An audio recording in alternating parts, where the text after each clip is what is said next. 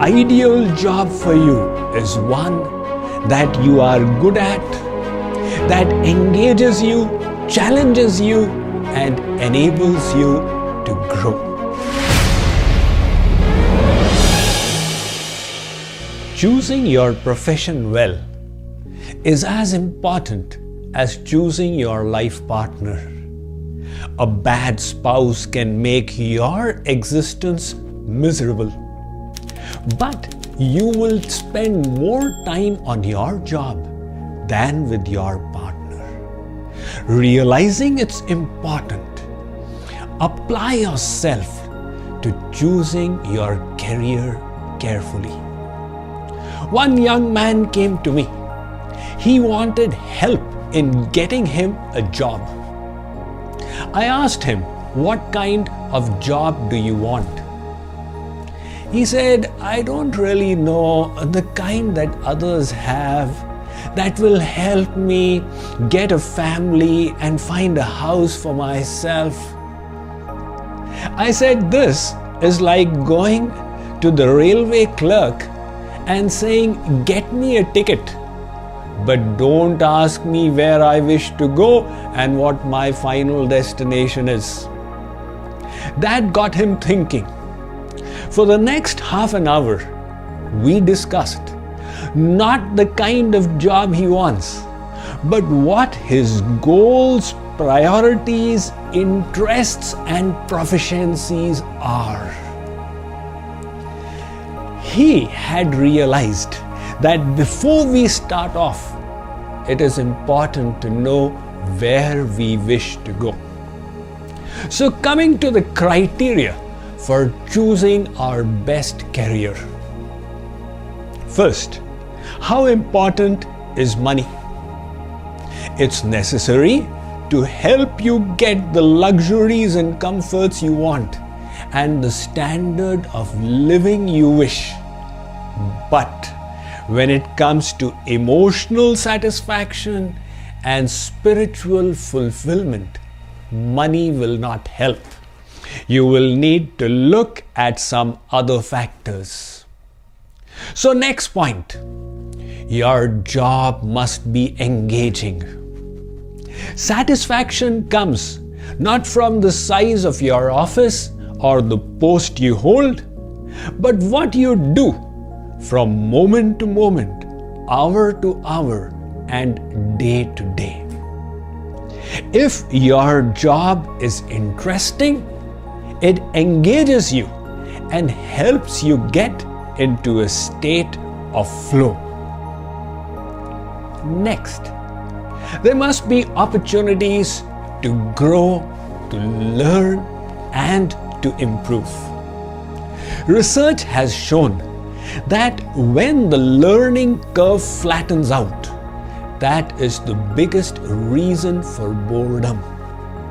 When you find that the job is tedious and monotonous, you lose interest.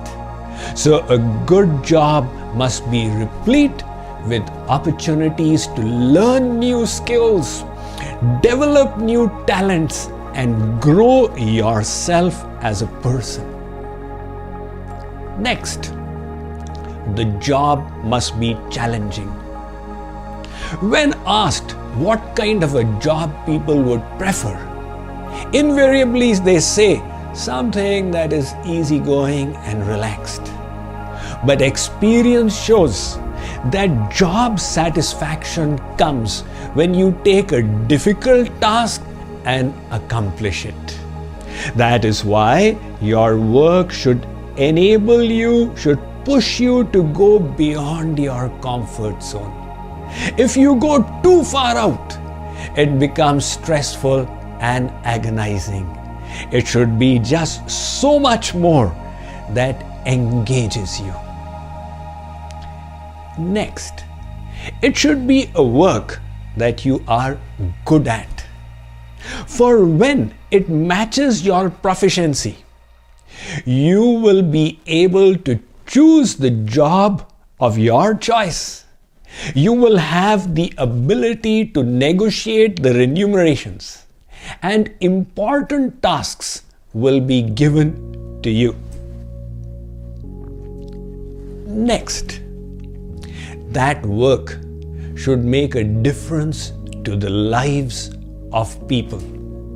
Again, research has shown, this study was published in the Harvard Business Review in 2016, that between people working and earning equal salaries, those who give in charity are always happier than those who do not.